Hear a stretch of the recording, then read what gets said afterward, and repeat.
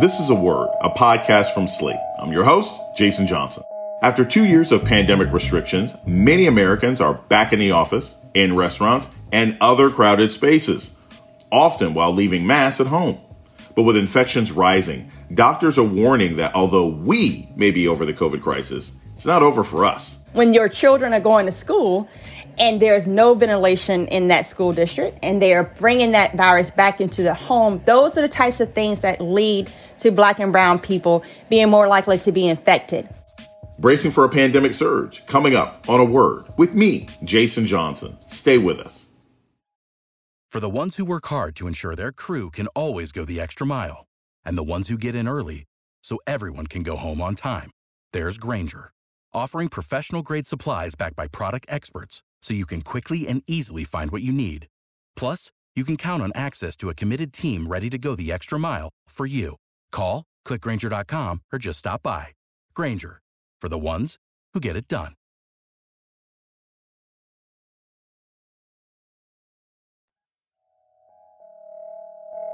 Welcome to A Word, a podcast about race and politics and everything else. I'm your host, Jason Johnson.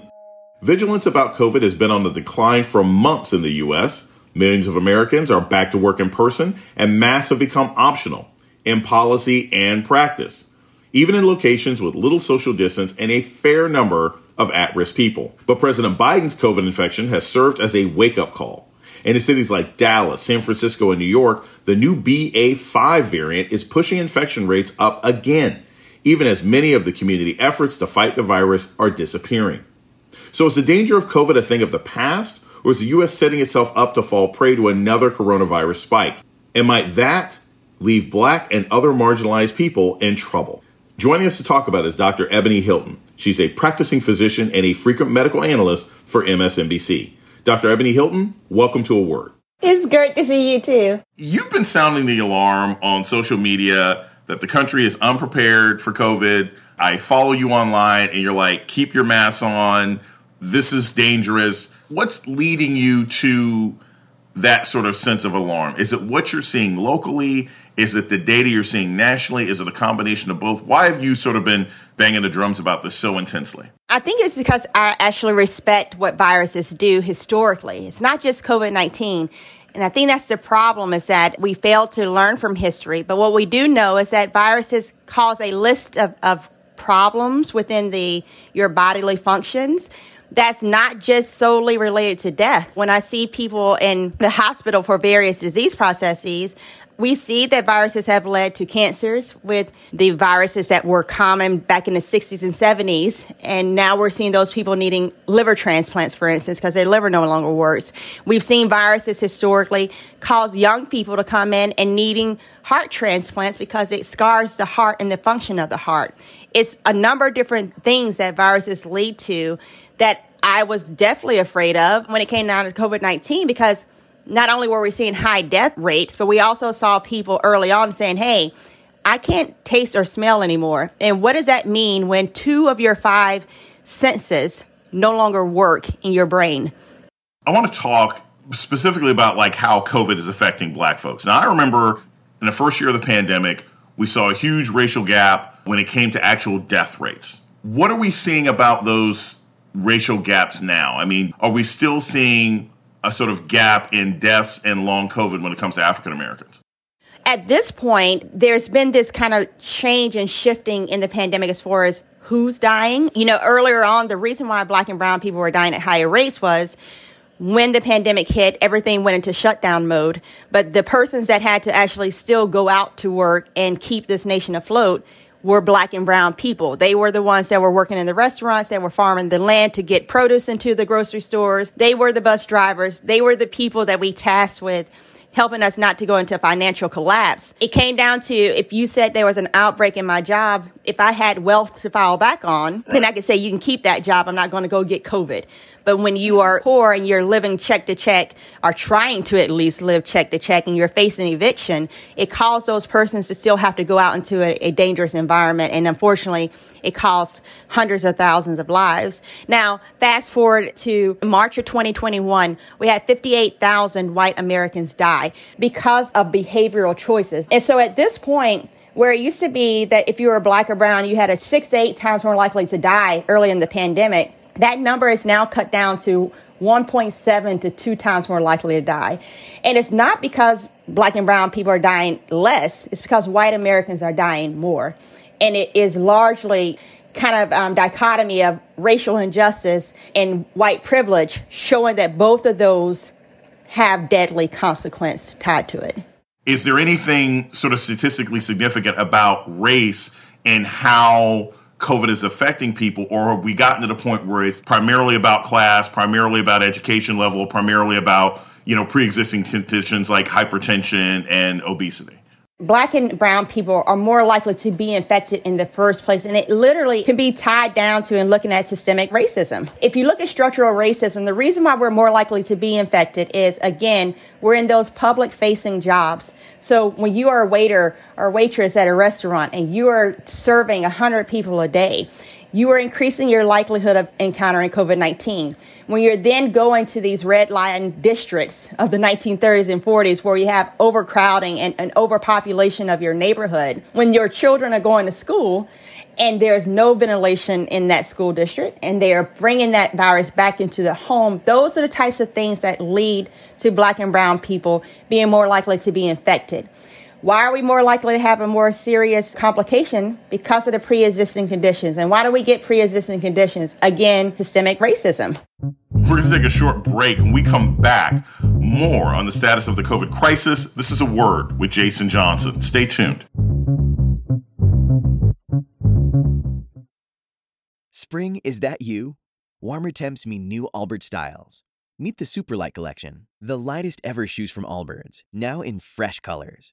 These must-have travel shoes have a lighter-than-air feel and barely their fit that made them the most packable shoes ever. That means more comfort and less baggage.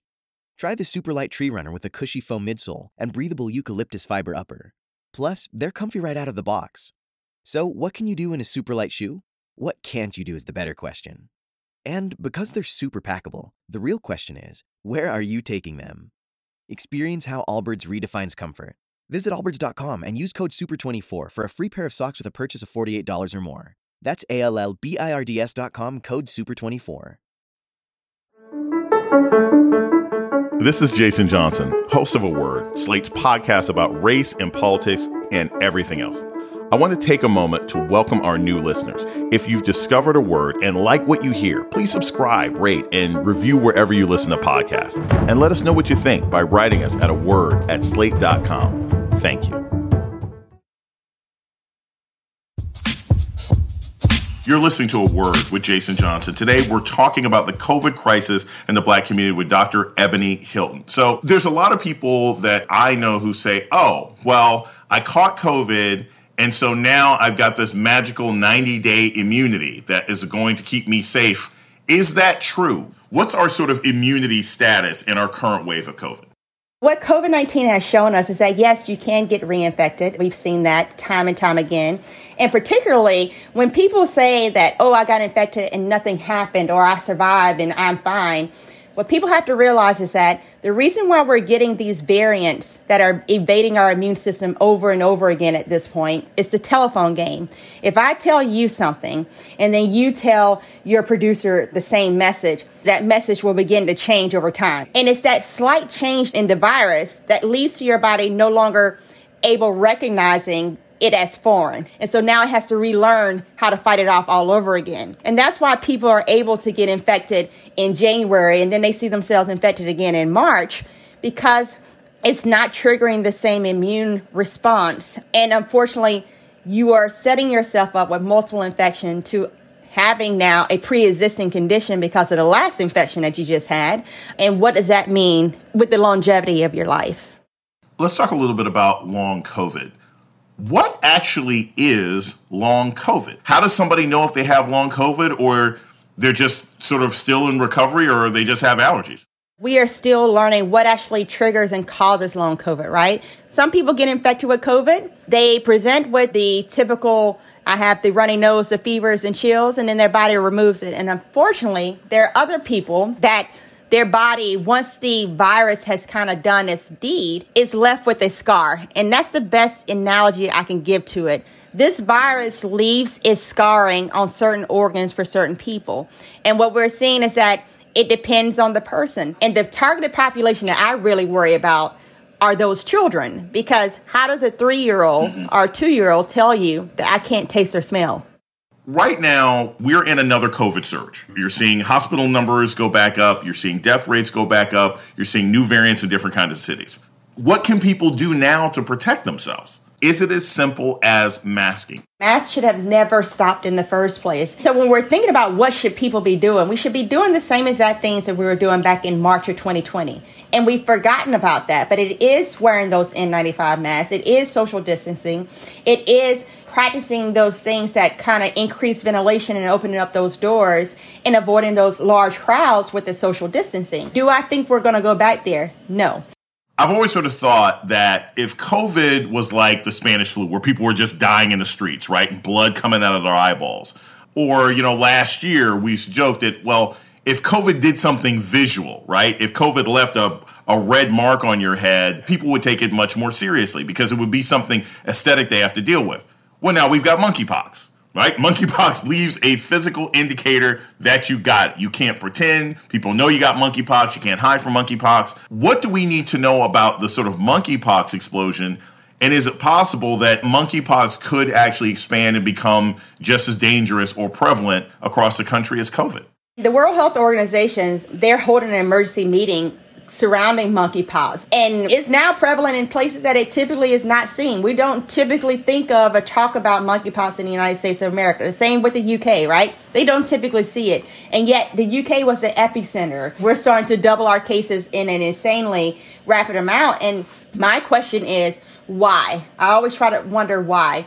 And it really does make me again turn back to COVID-19. Are the two linked? No, they're not genetically linked. They're two completely different viruses. But my question is the reason why monkeypox is now able to sustain itself in areas that it typically is not seen in because of the fact that we have now weakened our immune system? Is it that COVID is leading us down a pathway where it's wiping out and making you more vulnerable to these disease processes like the monkeypox?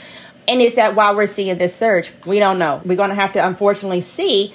But I don't want people to have to unfortunately see. You don't want to be the number in the statistics of persons that we learn from. And so with monkeypox, we do know that it's primarily transmitted through contact with the sores. But we also know if you're talking to someone, those large sprays potentially can infect you. So wearing a mask, if not for COVID-19, then for monkeypox, is also something that you need to kind of consider. We're going to take a short break. When we come back, more on the fight against COVID and the next pandemic threat. This is A Word with Jason Johnson. Stay tuned.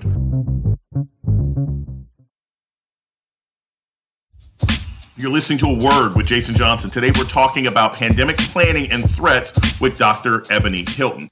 Let's look at some of what's been happening with, say, breakthrough cases. If somebody catches COVID and they survive COVID, they were vaccinated, but they still got COVID anyway, how long should they wait after having COVID to get their fourth shot? I would say at least 2 weeks or so before you think about getting that dose. Now, here's the thing. We are simply still learning about this process, right? And unfortunately, the BA4 and 5 really first started circulating within the United States about a month and a half ago, right? Within the next few weeks from that, we had BA 2.75. You can have one strain of COVID-19 and your body comes across another different strain of COVID-19 that your immune system may not recognize. Now, the great thing is that if you are vaccinated, the vaccine gives your immune system at least a blueprint by which to have some form of antibodies circulating that should this virus enter my body, instead of my body having to play catch up, it may take it a while to ramp up, but by day 2 or 3,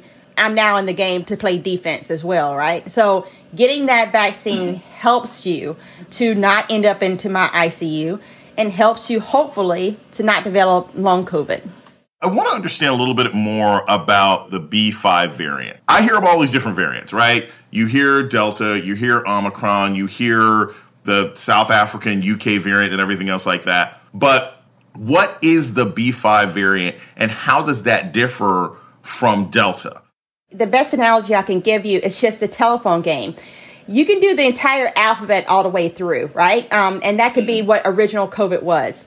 If you switch the order of B, C, D, and you flip it, right? Let's say that flipping, the total sequence is kind of the same, but that flipping has now created Delta. Keep that total sequence now the same, and you go to, LMN, and you flip that. That's not Omicron. The underlying basic code is still the same, but you have mutations along the ways, and that's what the variants are. It's slight changes, and the reason why you get those slight changes is the virus, just like you, and just like humans in general, wants to replicate and have a lineage, right? They want a legacy that they're leaving behind too. And it really is survival of the fittest. When Darwin talked about that, it meant it across the board for all organisms. And the virus knows if I stay the same between me and you and the next person, you and the next person, then your immune system is going to get smart enough to one day be able to kill me.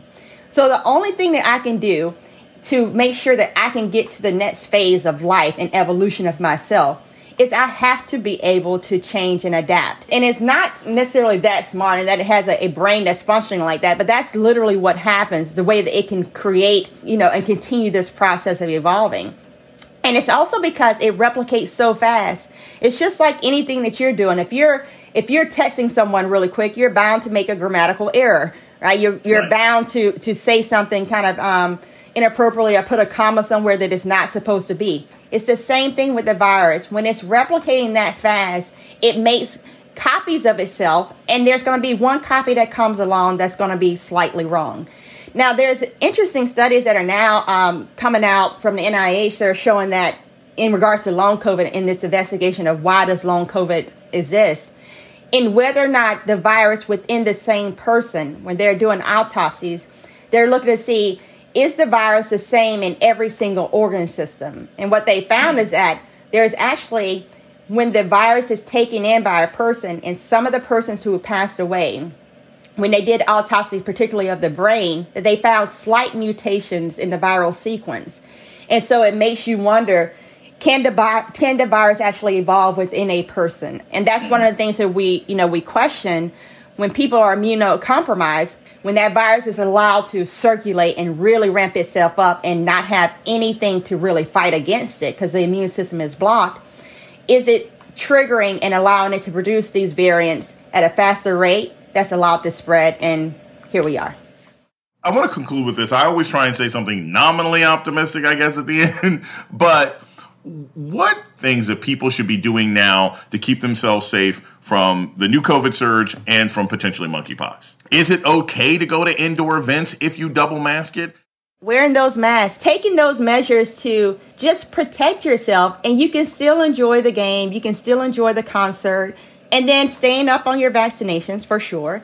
And then just knowing your audience. If you're at a family function, if I know I'm going on that Friday, then I'm going to test on that Monday, on that Wednesday, and then on that Friday morning to try my best and do my due diligence of making sure that I am being precautious. Because you can be proactive and not have to be reactive after you get that positive test. Last thing I would say, too, is remember we do have Paxlovid now. So if you are symptomatic and you have tested positive, ask your doctor about Paxlovid. What we're trying to do is prevent the up-ramping and the amplification of the virus within your system. Hopefully that can be one of the factors that lead to a reduced incidence of people developing long COVID.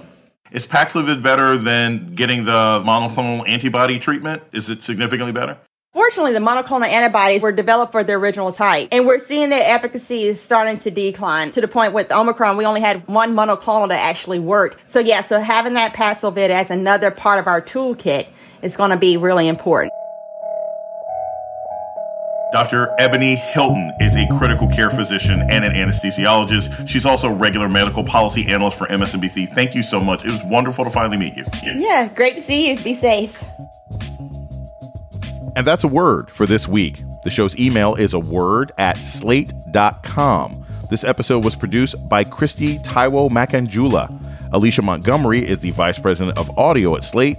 Our theme music was produced by Don Will. I'm Jason Johnson. Tune in next week for a word.